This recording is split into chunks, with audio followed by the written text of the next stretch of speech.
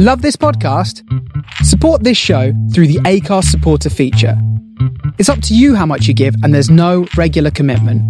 Just hit the link in the show description to support now.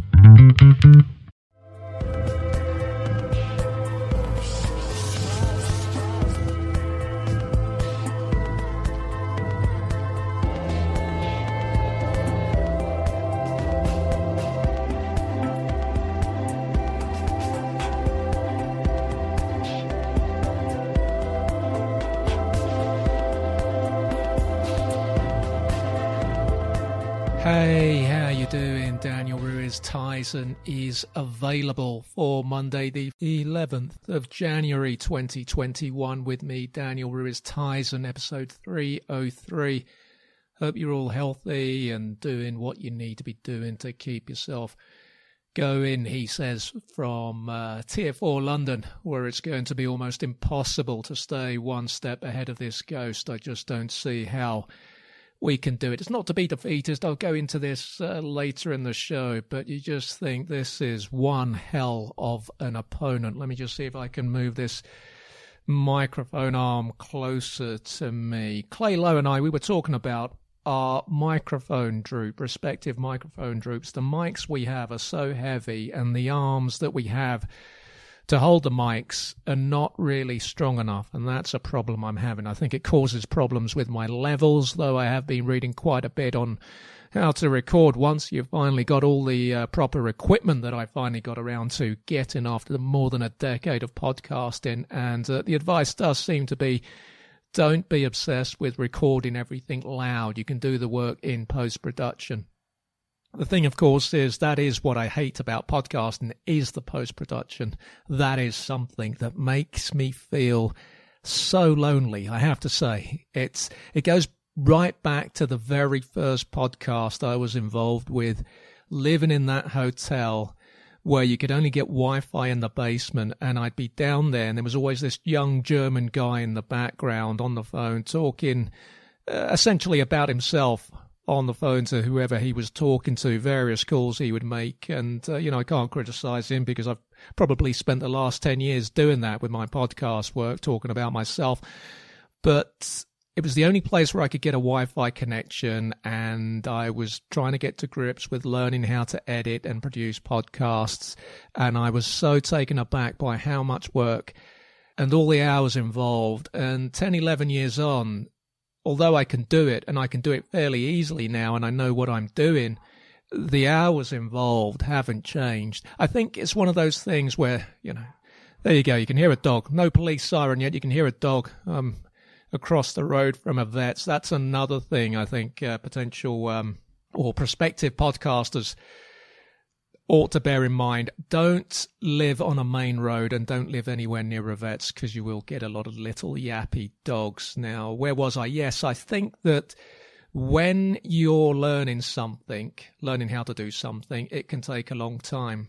When you've actually mastered it, when you know so much more about it, I think it still takes you a long time, because you're doing more with that knowledge. So, years on, I'm able to do a lot of stuff in post-production that I didn't know about a few years ago, but it just means that I end up spending the same amount of hours doing this, and it's not much of a life, really. A few issues that are slightly annoying at the moment on this new desktop, a couple of issues related to the new desktop. Well, 3 actually. I can't adjust the settings, the display settings on the monitor, and that seems to be, from my research, a common problem with desktops.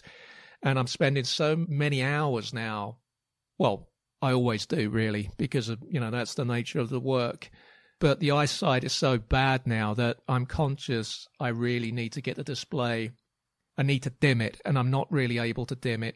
And also the copy of Microsoft Office that I've got on this desktop, it lapses tomorrow. So I'm now in the situation where I'm finally going to have to subscribe to Microsoft Office, which is really annoying that these days so much software that's out there has to be subscribed to. Software that years ago would either come with your desktop or that you could buy outright. Now, there is a version of Microsoft Office that you can buy, but it doesn't come with Outlook. Not that I use Outlook, but it would be nice to have the option.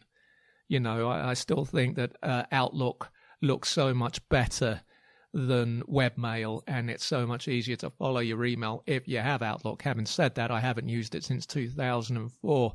But from tomorrow, it's likely that, well, either I buy it outright, which I don't think I'm going to be able to afford right now, or I pay monthly, which works out, of course, more expensive across the year, but it just means then I have to renew it again next year. And this whole idea of taking out another subscription at a time when I'm probably like yourself, I'm bleeding money, and I'm finding that I'm in a situation where really having another regular monthly outgoing when I'm trying to keep this roof over my head is not a great idea. I have toyed with the idea of taking the version of Microsoft Office, the legal version, I should add, taking it off the laptop and sticking it on here. And then I think, well, no, because that's going to devalue the laptop. I spent good money on that laptop. It's a good little machine. It's served me well for the last two and a half years. And now I'm going to, take Microsoft Office off it? No. I'm just going to have to subscribe, and I'm going to have to just accept that that is the way of things nowadays. I thought that I'd be able to use the version of Microsoft Office 2013, thought I'd be able to use it on a second device, and I can't. And that's the case as well with things like Adobe Audition, which I used to have, which I would love to have. So it would help me enormously with this podcast work, but that's £20 a month, and I just don't have the money coming into the audio work to be able to afford things like that. So I'm always having to either survive and rely on Audacity. Feeling quite hot now. I don't know if it's because I'm building my way into this show and I'm getting into it, and that passion is starting to make me sweat a bit under these 10 layers I'm currently wearing, or whether I've left the heating on. I don't think the heating's on. So that's the Microsoft Office thing dealt with. I am looking at audio software as well. I'll come to that shortly. Plumber came last week, fixed the leak under the kitchen sink, though, again, that sink historically has got so many problems with it, and he did say that it needs to be replaced, and the dripping tap is dripping because the tap needs to be replaced. He said, I can give you some mixers and I can give you a new sink, and he gave me a quote for, I think, £550. That's not doable. I just have to hope that the work he did lasts at least until the end of the year. I mean, this place just needs so much done to it that, even the washing machine's knackered, the oven's knackered, the door is, the door on the oven is busted, the freezer is busted. I mean, that kitchen is just, I don't know. I don't know what to say about that kitchen. I think that's why I'm just happy to rely on the microwave to get me through the evenings. This plumber, he started holding court in the kitchen, started talking about football, started talking about what a mess Britain is. He said that he is British, he's from Albania, but he says he has, I'm assuming he has dual nationality, so he's very proud about having a British passport, which is great. And obviously he's, he's forged a career, and as he said, and it's something that I read at the weekend, the people who are making money right now during this lockdown are the people who never went to university. You've got a trade. It's the tradesmen who are surviving this. Building work never stops. And he was saying, what's wrong with your country? And I had to point out to him, look, historically, the blood is Spanish. Yes, I was born here and I feel conflicted. I'm, one of those, well, I think people would say I'm second generation. I've never understood that. I'm the first generation to be here growing up in this country. That surely makes me first generation. I always find that very confusing. But we were talking about the whole Brexit thing and who's going to do these jobs that a lot of these immigrants do. I don't think British people are going to want to do these jobs. I don't think they're going to want to be getting up at 5 or 6 in the morning to, take delivery of newspapers, take delivery of milk, get those shops open early. I don't think they're going to be travelling early to clean the unis and the hospitals. You get on a bus at 4 a.m. here in London, or at least before the pandemic, and all you'd see are immigrants going to these very difficult jobs. And, that's a very admirable trait. It's that working class ethic, which I think is probably even stronger when you're working class and working in another country. Because it's such a huge challenge to start a new life abroad. And it's a challenge that I lacked the courage to meet. I wish I'd done it. I felt I would have been, completing that circle that started with my parents coming here 40 or so years ago, longer than that. Yeah, I suspect that I bottled out of that challenge. Let me try and get off this tangent. Anyway, he was here at tradesman's crack, of course. So despite the money they're raking in, the money appears insufficient for these guys to have proper belts. And as he was bending over underneath the sink, I got a visual, the kind of visual that doesn't really improve your day. But we did the good social distancing. His social distancing, well, his mask wearing in the kitchen was poor, and I think he must have registered alarm in my face a few times because he then kept pulling his mask up, but he had the nostrils out at one point. He had the mask under his chin a la Sam Allardyce, and you think 9-10 months into this and people still were indoors. I made sure that the front room, the hallway, and the kitchen were ventilated. I had the new windows open. The worst point was that I'd put dust sheets down at the front of the flat because I thought he'd only be at the front of the flat. And then at one point he asked if he could use the bathroom. And I don't know if it was to actually use the bathroom or whether he needed to have a look at the bathroom and hear how the water was running to determine whether he was doing the right thing or had done the right thing in the way that he'd fixed the leak in the kitchen. I don't know what it was. Suffice to say, that bathroom was clean to within an inch of its life as soon as he left. But it was just disappointing because then I lost 2 hours with the old shake and vac and the Vanish carpet cleaner and hoovering. I mopped the floors after he left, and he'd left mud on the wooden floors when he'd come off the dust sheets. And, I kept an eye as he was leaving. He went from holding court in the kitchen because I stepped out of the kitchen. I was in the doorway listening to him being polite. And then I thought, if I don't step out of here, this guy's going to stay here another 30 minutes and I've got plenty of stuff to be getting on with. And also I'm going to need to clean the flat because he's just walked into the bathroom in his shoes. So I stepped into the front room. He progressed to continue the conversation in the front room, then in the hallway, and he was touching all sorts of things, and he was leaning on the he was leaning on the bedroom door, which was closed. And so I was just, I was making a mental note of everything that he was touching, and everything got cleaned afterwards. But I'll be pleased if I don't have to have a tradesman round anytime soon, because the last few weeks have been quite fraught in that respect. You don't want people coming into your home right now, particularly if they're going to be stepping off the dust sheets in their outdoor shoes. The worst thing was that when we got talking about the football, and he said he was a Man U fan and congratulated me when I said I was a Liverpool fan, congratulated me on Liverpool finally winning the title again last year, and to my horror gave me a fist bump, and he had a typical big fat tradesman's hand. And I thought, well, I don't need to worry here, because as soon as he's gone, I'm just going to wash the knuckles on the right hand thoroughly. Not going to touch my face or anything. Just don't panic. But it made me realize that contact, how alien it feels now. Never mind that it was a fist bump, something that normally horrifies me. It was just to have physical contact with someone. And I think I was talking about this with Clay Lowe on Try All You Want on Friday night show. I heard, I think it was a BBC World Service show last week, which was talking about the effect that lack of physical contact is having on all of us now.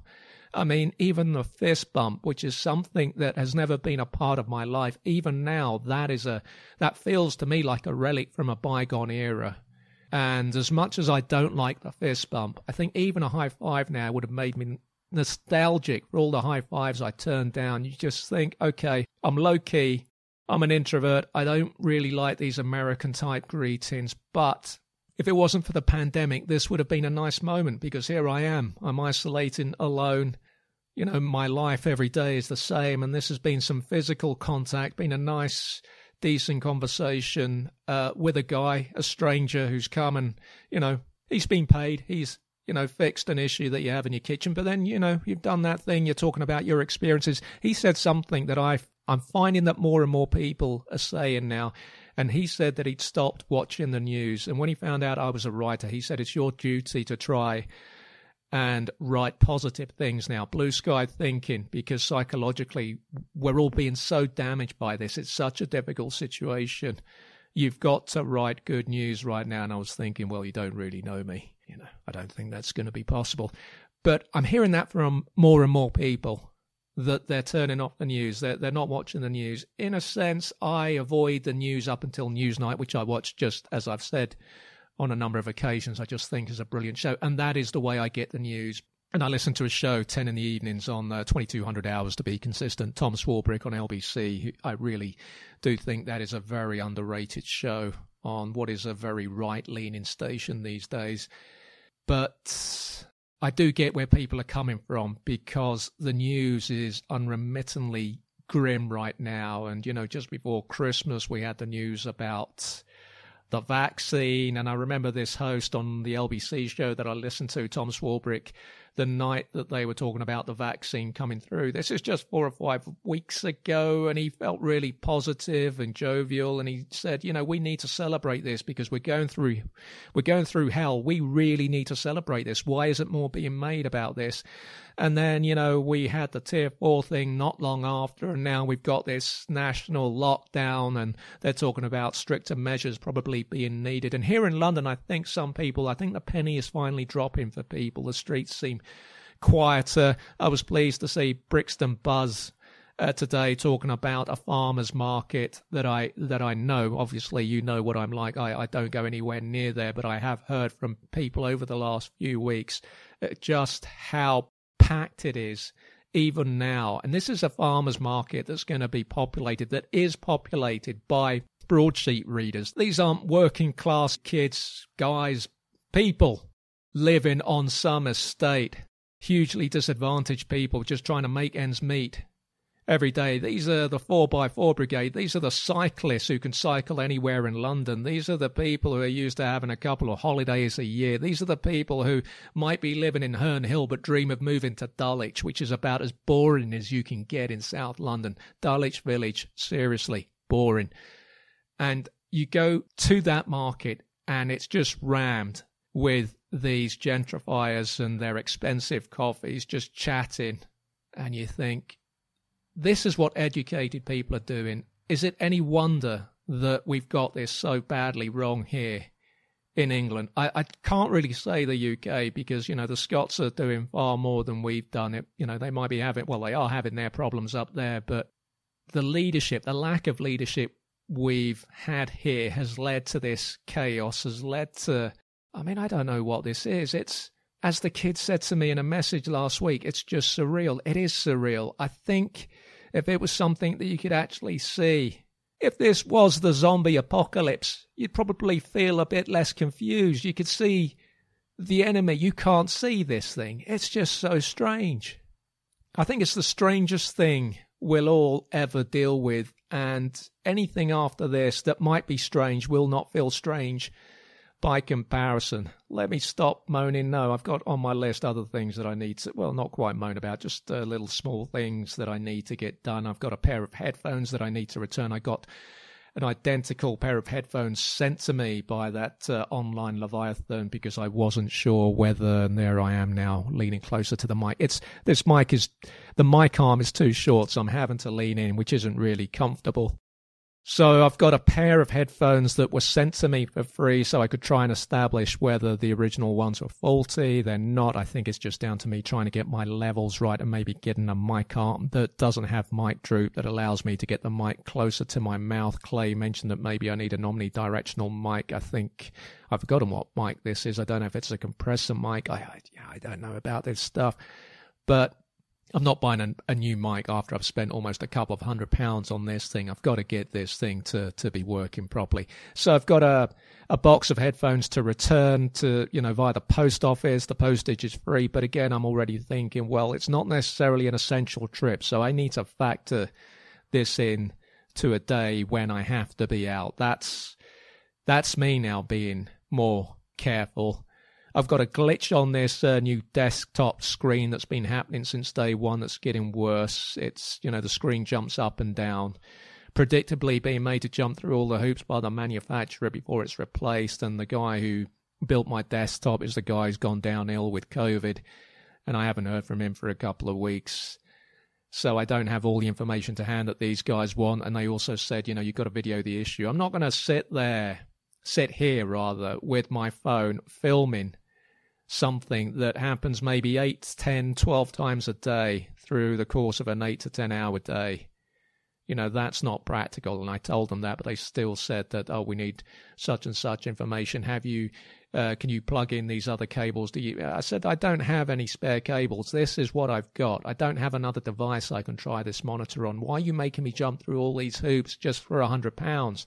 If I end up stuck with this monitor and it's looking like I might have to suffer it, well, then I'll just have to buy a new one at some point, which wouldn't be a bad thing because the monitor wobble on this is a bit disappointing. And, you know, this is such a busy road. Traffic can go past. If it's a bus, the monitor will wobble. So it won't necessarily be a bad thing to have to buy another monitor. If I have to lose £100, okay, I'll lose it. But, you know, I will never buy anything again from this manufacturer, and I will make that clear to them. I'm also trying to spend a bit more time in this front room, which I rarely do. You know, I work in here, I podcast from here, I eat in here, I play Star Wars football in here, Silver Age Season 5, full of interruptions and, you know, a huge backlog of fixtures. And I'm so tired at the moment that I'm falling further behind with my commitment to meeting those, or rather my obligations to meeting those fixtures. So I do all that in here. I spend the bulk of my time in here because I don't really sleep much, but I rarely relax here in the front room. I think there are too many memories in here. The difficult associations I have with living here, most of them are in this room, so I don't really like being here, and I'm trying to tackle that by trying to make an effort to watch TV in here in the way that I used to some years ago. The problem with that is, unless I'm watching the football, it's not possible because there's no Freeview. All the channels have disappeared. So I've been jumping through hoops with both BT and Freeview, and the issue is actually a Freeview issue because there is planned works in this area. So at the end of the day, I live in an area where, even though I'm close to the transmitter, the local transmitter, when it's raining or when it's windy, I can't watch any terrestrial channels. That's always been the case. But now I don't have any of those terrestrial channels at all. Inconsistency there on the terrestrial channels and there again. I've never been able to work out whether it's terrestrial or terrestrial. I've given you both there. Urinal, urinal, urinal, urinal. So Freeview were telling me via Twitter to run all these various tests. I'm thinking analog TV was so much easier. And the original Freeview in the early noughties, once we moved past that, I can't get to grips with setting up TVs, and there's nothing I want to watch that badly that I'm prepared to sit there all day trying to retune channels. I made an effort Saturday night and yesterday morning, and I couldn't retune anything but 6 channels in addition to the football channels. And BT confirmed, look, we've checked, it's a Freeview issue. Freeview was saying, well, it's not. And then I finally sent Freeview the messages BT had sent me. There's the voice going, which I'd also checked because I'd run my own checks. And the checks on the Freeview page said there are works in this area which are going to affect coverage. And Freeview, the guy at Freeview was saying, no, it's wrong, blah, blah, blah. And in the end, he saw the messages from BT, said, oh, I've checked now. And yeah, that's right. So the work is ongoing until early February. There's going to be periods where you can get 1 or 2 of the channels. And, yesterday I think it was ITV2 suddenly appeared, which, probably the last station, the last channel I want of you. Having said that, I did sell a show once to ITV2 back in my glory days. And I just thought, I've gone in very argumentative with BT because they were annoying me with their insistence that I was wrong. But I was wrong, and I was wrong because Freeview were maintaining that they were right and BT was wrong when the reverse was true. So in the end, I did the thing that you should do, and I just said to BT, well, they've admitted they were wrong now. I apologise, blah, blah, blah. And BT took it in good spirits. So it just means my efforts to try and have some leisure time in this front room are going to have to be put on hold until all the channels are there, because I'm not just going to be in here to watch the football. I can just relax in bed and watch that on the tablet. I didn't relax at all this weekend, and I thought I had a script deadline today. I'm so confused with the dates, as you might be as well. It's very hard to establish a routine during this lockdown. And I just thought yesterday morning, I got up really early. I thought I'd better have a check on that deadline. And it was actually yesterday. Yesterday was the 10th. I thought the 10th was today. I thought it was very unusual to have a deadline on a Sunday. and it took me about 7 or 8 hours to meet that deadline. Got the script out, and I felt better for it, despite the fact that it had eaten up my weekend. It was good to meet that deadline. And the thing is about writing, it just reminds me, because I don't really get the opportunity to do much of it now. You know, I've got no work coming in. I'm, trying to survive. And that ongoing battle to survive takes me away from the thing that I'm really good at. And what I realized is, even though I'd lost my weekend, the feeling, the positive feeling I got from getting that script out and just spending time with some of my work, a script that I really like, that I'd love to make in some form or other once we get past this whole virus thing. I've lost my thread now. I lost my thread because I was scratching my nose. This is it. Any little break in my riffs and it's all gone. I think I was talking about, yes, the positive feeling I got just from spending time with my work. It's not a feeling that I get from doing things like this. It's, like I like doing this part. I'm feeling that I'm doing a good show today. There's not going to be too many gaps in the audio. It should be pretty straightforward editing-wise. But it's the post-production side of things and the links, posting the links and, not getting any retweets and all that disappointment that's associated with podcasting, at least for me. That doesn't make me feel good. But to work on something that isn't as attritional and that comes more naturally to me, i.e. writing, it was a really nice feeling, and I'd love to have more of that in my life. Had a run at lunchtime today, a horrible run. I was wearing lots of layers. I think I was wearing about 9 layers. I was wearing a hat. I was wearing gloves. I was wearing my long johns. I was wearing my shorts, 2 pairs of socks, and my feet were still cold. Even with these brilliantly lined woolly gloves, these are the gloves that actually fell in the street, and they're so good. The wool is so good that when they fell, this was 3 or 4 weeks ago. I think I spoke about it on the show before Christmas. It was an evening run on the street. I dropped the gloves. They were absolutely soaked. And it was when I had that splinter in my finger and I took that glove off because I thought, I'm just going to get this even more infected. But that's the reason I went back for those gloves, because I knew they were of a quality that I wouldn't have bought. And if I had to replace them, I was just going to replace them with cheap woolly gloves. But these are gloves that have a double lining, and my fingers are still numb from those runs. Not still numb now, but they were numb during that run. And it was so cold, and I can't get my breathing right when it's that cold. I struggle, as I've said, I struggle in the summer when it's hot.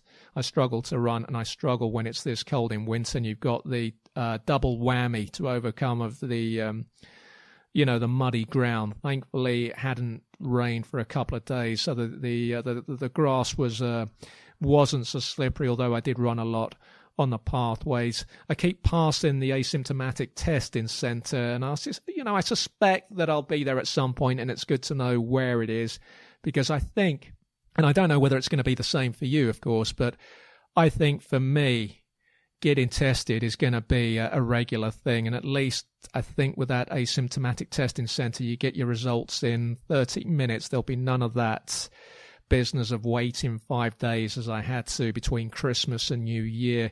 Though given I am a very unlucky guy when it comes to these things, I suspect it wouldn't surprise me if I still had to wait 5 days to get my result. But I just think that, for instance, today, I don't feel great today. I didn't feel great yesterday. And of course, I'd say, in fact, I feel worse than I did when I was waiting for those test results, when I actually felt good. And that's why I wasn't too worried about those test results. Of course, it could have meant that I was asymptomatic, but I felt that as long as I isolated, that if the result had come back as positive, the positive for me was, okay, I've had the virus, but I actually feel good. So maybe if I get this again, I'm going to be one of those fortunate people who isn't going to be waylaid by it, and I can recover from this. Today, I don't feel that good. It's not that I feel unwell, but I don't feel as good, say, as I did Saturday. And of course, at the back of your mind, you do wonder what you might have. Is it a normal bug? Do we do normal bugs now, or do we go from zero to COVID now? It's not to say that I don't believe the vaccines will work when we all get them. There's plenty of clever, very clever people working on these things. For me, it's the actual, how do we get rid of this virus? Does that matter if we are vaccinated and if these vaccines can be tweaked to meet the mutant viruses that arise over the coming years? But it's how do we get rid of this virus that we can't see? I just don't see how we can. I say that understanding very little about this, but we can't see it. It's in the air. It's in the wind. How does this thing that we can't see get eradicated? Or is it always going to be around us, but we can live with it because we're going to be vaccinated? It's just, it's several steps away from having to live on this planet with oxygen tanks. It's just such a strange thing.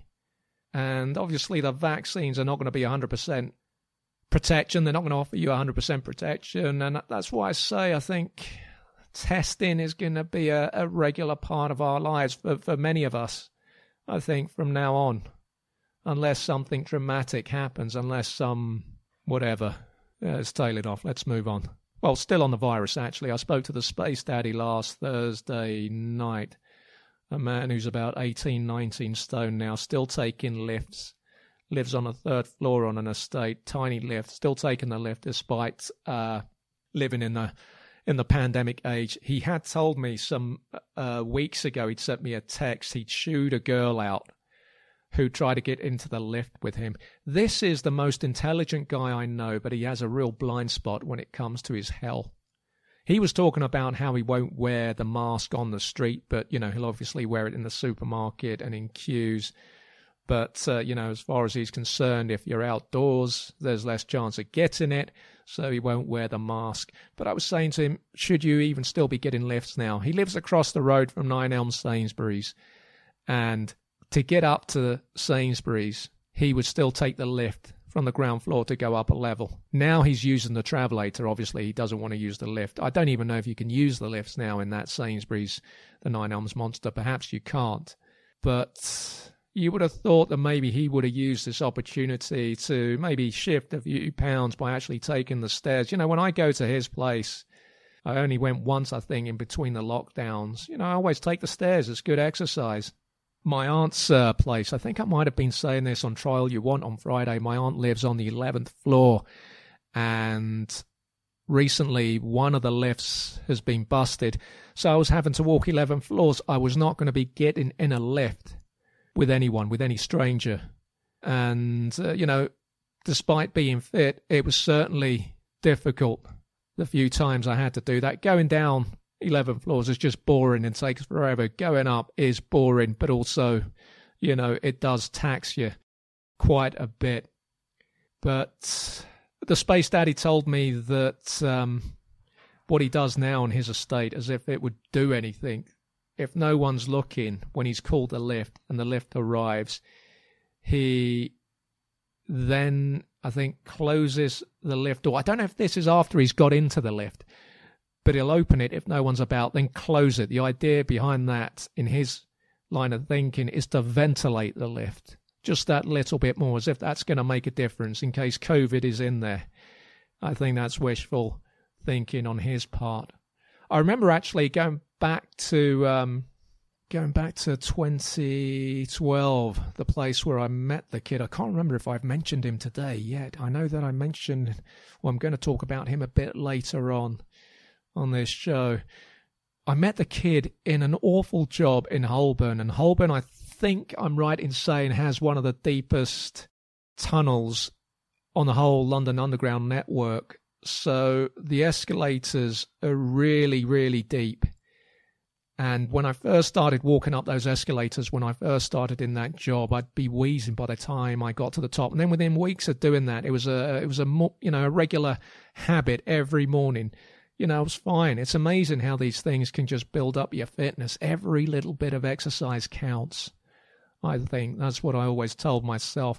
I was listening to a show on The Count today, Bram Stoker's creation, whose name I cannot utter, such is my fear of that undead creature. And, to the extent that, that book has affected me to the extent that I can't see red and black together, which is a problem when my current notebook is black but with a red trim on the cover. It's just, perhaps that explains why I don't like Manchester United, particularly when they wear those black shorts that they often wear when they play away from home and keep their red shirt. I just don't like that combination of red and black. But this particular show on The Count, it was a decent podcast. Somewhat disappointingly, if not remarkably, neither host had read the original book, which I think was poor, really, because I don't know how you can be an authority on talking about The Count without reading the book, which remains the greatest piece of work on that character. That said, though, there was some interesting stuff, well, funny stuff, I think, on Sesame Street's version of The Count, which was obviously based on Bela Lugosi. And that character came in during the 4th season of Sesame Street. And I use the word season there because it's an American show and therefore I can justify use of season. Anyway, I've said before on here that even that version of The Count, that puppet version of The Count, unsettled me as a kid. Really unsettled me. You know, when there'd be that thunderclap when he'd say, "I'd love to count."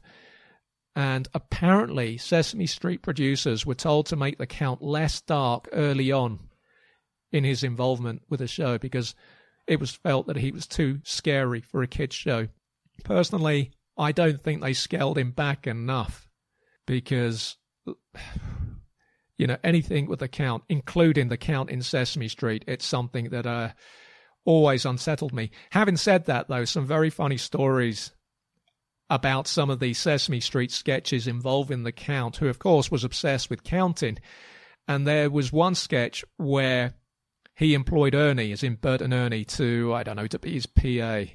And Ernie had to answer the phone all the time. But in the end, he wasn't allowed to answer the phone because the Count had to count all the rings, which I thought was very clever. And there was also a sketch involving the Count and Kermit was in a lift with the Count.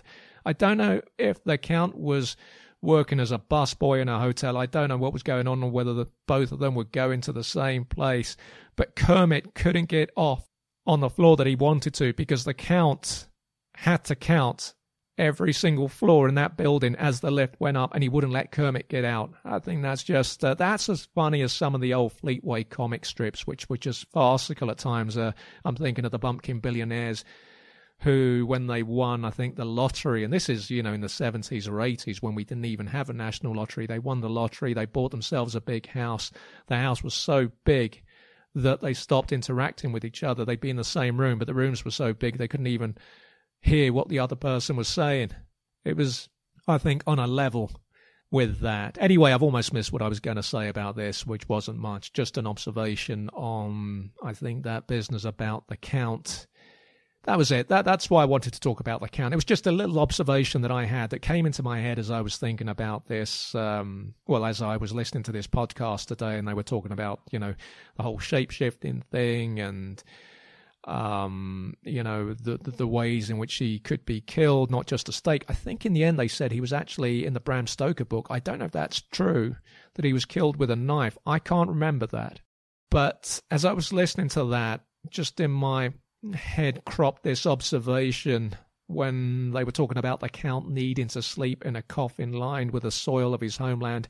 With my OCDs, that's the bit, I think, that would have put me off being a vampire, I think. You know, imagine being in a coffin lined with some soil, especially if it was, you know, from some well-known park in Lambeth that people inexplicably love.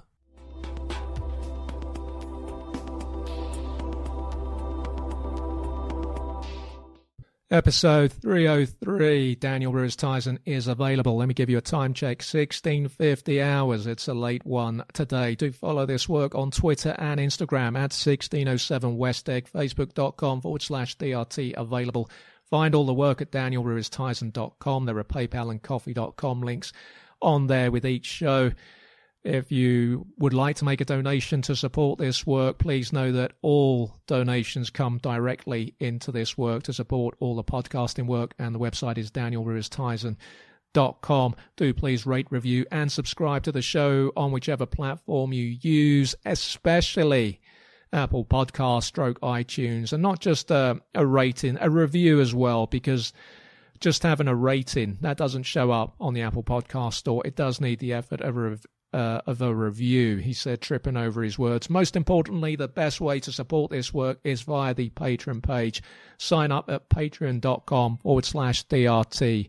Available. Your support is greatly appreciated. And to all those currently supporting the Patreon page, and there aren't many, but that support is appreciated. I spoke to my aunt last night. Well, I spoke to my uncle initially. I'd called, I think it was after 1900 hours. I'd had some jam and butter on toast. I just wasn't feeling that hungry yesterday. My aunt was upstairs, so I was on the phone to my uncle for a while. When my aunt finally came on the line, she opened with, I was in the toilet, which, I'd guessed, but, I didn't need the confirmation. I don't need to have those conversations. At some point every day, whoever you speak to, at some point in that day, everyone's going to have been in there, but it doesn't need to be mentioned in a conversation. Her toilet mentions lately have become more prevalent, and I guess that's because of the lockdowns. There's less to do, so she probably spends more time in there. And I was thinking all of this as she told me that she'd been in the loo, and I think she must have picked up on the fact that my mind was whirring a bit as she mentioned the loo, and she quickly added, no, I wasn't doing anything. Well, if you weren't doing anything, I thought, then you don't need to preface most of your conversations with, I was in the toilet. This never used to happen. I don't need to know. It reminds me of the kid. There's the throat again. It reminds me of the kid when I first met him just weeks before this show launched in late 2012. Long-time listeners might recall the kid would always start his stories with, hey, Daniel, I was in the shower, and until one day I realized the shower part of his anecdotes weren't critical to the story. And this we established through a lengthy dialogue one afternoon, and I pointed this out to him. And for the last few years, to be fair, he rarely starts with the shower mentioned. So my aunt and I were chatting, and, usually we're just talking about the virus. She'll just say, it all sounds really bad. And we were watching El Rubio, that's what they call Boris Johnson, El Rubio, the blonde, watching him on the news, blah, blah, blah. And she was, we were talking about the vaccines. I think she's getting her second dose. Her and my uncle are getting their second dose tomorrow. And I was trying to be positive. I said, you never know. This second vaccine, this might buy you another 20 years. You and my uncle could be arguing with each other every day until 2040. And my aunt said, oh, I'd love that. That would be nice if we were arguing for another 20 years. And I heard my uncle in the background. I'll have to have a think about that. He wasn't so convinced that would be a good thing. On the reading front, I finished Jim Eldridge's Murder at the Manchester Museum. Not a brilliant book, but I've read the whole series. I'm a loyal reader. This is a guy who was selling sitcoms in the early 70s, and he's recreated himself admirably as a writer of crime fiction. It's not work that's pulling up any trees, but he's sold over 3 million books now, and, I admire that in any writer. He's making a living. I'm not. And I will read the next book in the series as well, which I think it's set in the Natural History Museum. Now reading Mike Gale, All the Lonely People, going to be a difficult read in the sense that it's a hardback, and, I'm not a hardback guy, as you know. There's something about Mike Gale's work that pulls you in. He tells familiar stories, but he tells them in the way that can sometimes move you. And again, he's a writer I've grown to admire because he's a writer who's managed to carve out a career as a writer, and I think that's very admirable because that's not and never has been an easy thing to do. As for the title, All the Lonely People, that is very apt. I'm only 30 pages in, and already I guess it's a bit uncomfortably close to my own life. Got some football reading too, because I've got 2 interviews at least on that front this week for the new football show. One book which I'm really enjoying in that it's informative, and, I just like reading about some of these old players, but the font is inexplicably tiny. That's nothing to do with my eyesight decline. It's hard to believe that a font could be so small. I don't understand the logic behind it. Maybe it was for budgetary reasons, keep the page count down. I think the only thing I dread with doing these interviews is that I have to use Zoom or Skype, as I have to in one case this week. And I was testing Skype out last week with the Chin just to see what I could do my end with the mixer and whether I'd be able to fix the levels, because Skype is even worse than Zoom. But it's doable, so that interview will go ahead. I'm just learning that if a guest doesn't have a mic, you know, there you go. You can hear my dismay because I had that situation last week. It took 4 days to fix last week's episode, and that included a mix down from Clay Lowe, which I really appreciated, and thank you to him for doing that, because without that, it probably would have taken 5 or 6 days. It was done, that interview was done the day before the building work started last month, so I wasn't in the best frame of mind. If you heard those final shows leading up to episode 300, you'll know what a traumatic time that was for me, and that was a very difficult interview for me to do because, you know, I'd had a meltdown and I had to try and be professional during the interview. But the interview lasted 2 hours. It was a long one. The technical issues were so bad. Really, really bad. And I listened to guys who are obviously technically far better than me with equipment. But even then, for example, I was listening to The Unexplained last night, Howard Hughes' live show. And with the Zoom interviews, you'll hear the connections dropping. It's so unreliable, Zoom. You're a hostage to fortune. So much depends on your Wi-Fi connection, their Wi-Fi connection. And when it goes wrong, it's horrible. So that's the bit that makes me a bit wary about doing these interviews. Not just because, well, you don't know. The interview might be going well, but at this stage I'm thinking, well, I hope that it sounds okay. Otherwise, I've got so much work to do. And I've got the Zoom H8, but I've not learned how to use that yet. I'm actually going to write that down again today. I think I've written it down about 20 times in the last couple of weeks. It's typical of me. I spent £350 on equipment. This one item, £350, and I've still not used it. I'm going to have to, there you go, I'm stammering all over the place. I'm going to have to start watching some YouTube videos to do this because that's insurance against Zoom issues. And there was a couple of weeks ago where John Jacob, the host of Thoroughly Good, absolutely saved my bacon. There was an interview that I thought I'd lost, and he sent me a YouTube link. I don't know if I mentioned this 2 or 3 shows ago.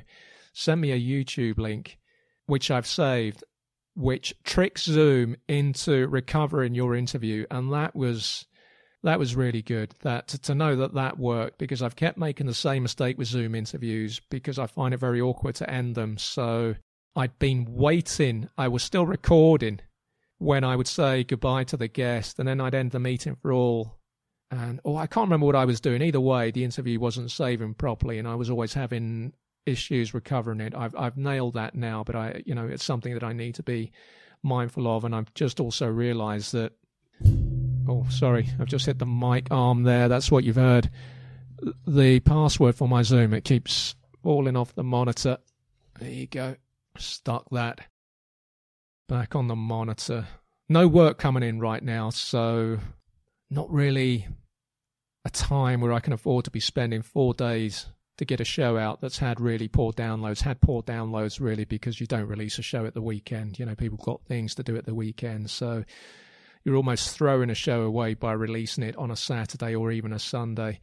And, of course, it was spectacularly derailed by that building work. The idea was for the new show to be monetized right away. I think it can be monetized, but that plan has definitely been significantly derailed, and it's going to take a while to get it on track. I have some ideas, but I'm just so harassed right now with everything that it's hard to get some clear thinking time to work on a strategy, to nail down that strategy and work towards it.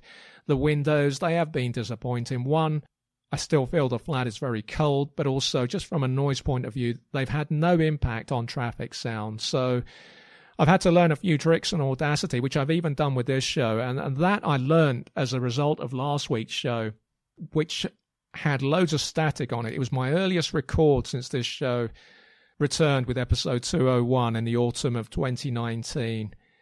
And it was unusable. There was just static throughout. And I did some research and I found this thing that basically said if you live in a noisy area, what you do is you record 5-6 seconds before you start actually speaking, and record that noise. In my case, the traffic noise. So I might leave Audacity recording, say for about 30 seconds, and then I'll stop it.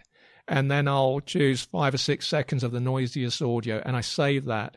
And then I start recording from the end of that noisy audio.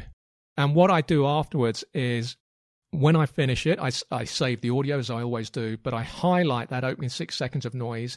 I get the noise profile from that noise, and then I select the actual proper show, not the first 6 seconds of the noise. I select the proper show, whether it's 30, 40 minutes. This show's going to be a long one today. I will select all of this show, all of this recording, and then I do a noise reduction. And so because it's got that noise profile from the first 6 seconds and knows that I'm recording on a particularly noisy road, it will factor that in and it will clean up the audio to an extent. Of course, it's not going to eliminate a police siren, but it will help a lot. And those are little tricks, all that car horn that you probably heard there. So these are little things I'm working on. When I contacted the presenter, who's a big mic enthusiast and, knows all about the hardware that you need for these things, Howard Hughes, the presenter, he recommended I get a noise gate. They're quite pricey, and as Clay Lowe pointed out, do I want another bit of hardware that I'm going to struggle to get to grips with? The answer is yes, probably. I think I'd rather have that. I'd rather have that because I have an issue in terms of I can't find the equivalent for Audacity, which is a bit of a problem. I've downloaded a C3 multiband compressor, which is what I need, which is how Clay Lowe basically saved episode 4 of When Shorts Was Short. And I'd like to use something similar in Audacity, and there is a plugin on Audacity. Well, there is a plugin facility, but I can't get that multiband compressor, which I've downloaded. I can't get it into Audacity. I can't see it when I go into add stroke remove plugins. I've tweeted about it, and I know from forums it can be tricky to pull off. And it's the one thing I think is really missing for me from Audacity. It might be that I need to revisit Ableton. I'd love to have Adobe Auditions, but that's £20 a month. Unless I'm going to find another 4 patrons, I don't think that's going to happen anytime soon. Breakfast update, mainly on a run of toast at the moment, certainly the last 4 or 5 days, perhaps longer. There might have been, I think, 1 appearance for crackers in the last 8 days. That's about it. I think that might be tied into the fact that I got full fat. I can't believe it's not butter because I couldn't find the lighter equivalent. And that is definitely harder to spread. So I know that if I start spreading that on crackers, there's going to be breakages regardless of how light my buttering technique might be. So I think subconsciously that's probably pulled me away from the crackers until I finish that butter, which isn't going to be this week. Had 2 lots of toast yesterday, as Calzone Saturday was an absolute beast. That pizza was more packed than the flat I once viewed in Tooting, where I caught a glimpse of 8 guys sleeping in the one room as I left the flat I was just viewing with the lettings agent. It's something I documented on a very early episode of this show when I was flat hunting, as I always seem to be in those early years. It was a real shocking visual for me. So certainly for this week, I expect toast to be the dominant breakfast choice. Let me give you my nectar points for last week. Nectar update. I did 3 shops last week, all in one afternoon, all in one trip, by the way. I wasn't coming back and going out again. But I think this week I won't be able to do that again because I had 5 bags to carry, and it's one of the few instances where I just thought, I wish I could drive. Not really thinking, well, how much would that have cost me parking-wise and petrol-wise to be doing that, to drive to the shops one afternoon. So, you see, previous points, I'd gone in there with 492, didn't earn many points, just 5 points. Came out with a points balance of 497, worth £2.48, so 3 points short of the magic 500 mark. So not only did I not achieve that by Christmas, I've still not achieved that by the second week of January. Had to buy another Dishmatic handle for washing up. Couldn't find replacements. So that's a bit disappointing because I'd rather just have the one and then have a regular roster of replacements. You can get 3 for about $175, but obviously they're popular, so I had to buy a brand new handle that just comes with 1 sponge. So that's something I'll need to resolve. And I'm sitting on about 6 pints of semi-skimmed milk, which I'm not sure will be enough to get me through the week if I have porridge one lunchtime, which, porridge tends to make about 1 appearance a week on my lunches. It may be that right now I'm laying off the porridge so I can limit my excursions to the shops. It was a difficult afternoon working my way back from the shops, all 3 shops. I was loaded with shopping bags. The rucksack was full. That was weighing down on my back. And then I had 4 shopping bags, really heavy. And I thought, this is worse than running, especially when I was struggling with the bags uphill. And I live across the road from the park, and it was coming up to about 1,700 hours. And I got to my gate. It was locked. Went to the next nearest gate about 30 seconds away. That was locked too. And I thought, you've got to be joking me. Now, I know that normally the gates close around 1,600 hours right now.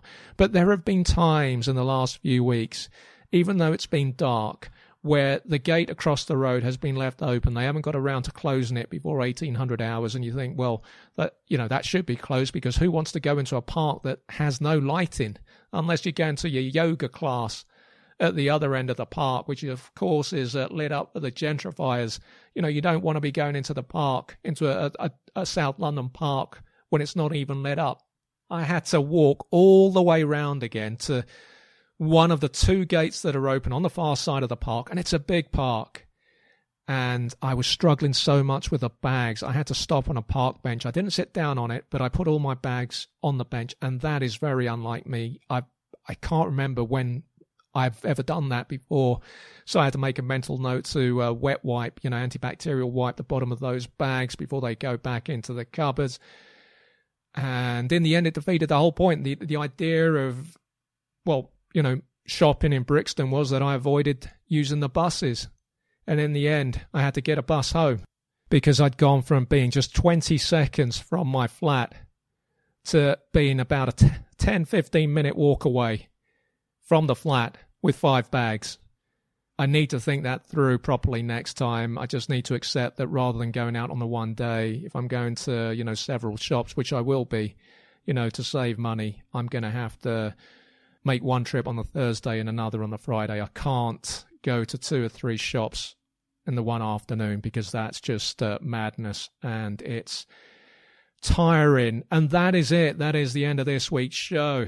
Episode 5 of When Shorts Were Short, hopefully out by the end of this week, hoping to avoid another weekend release. Downloads-wise, as I touched on a few minutes ago, I was instantly reminded of why in 11 years of doing this, I've largely avoided Saturday releases. Downloads and shares and retweets have just been minuscule. Even more minuscule, actually, were the number of listeners for Friday's Trial You Want, which was a shame, because it's good fun. Right now, it's basically Clay Lowe and I getting together on Mixcloud Live every Friday night at 8 p.m. for an hour and a half or a little longer. And basically what we do is essentially a show for Gemma in Canada.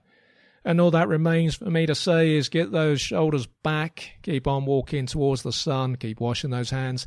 I'm Daniel Ruiz-Tyson, and this start of the week I have been available.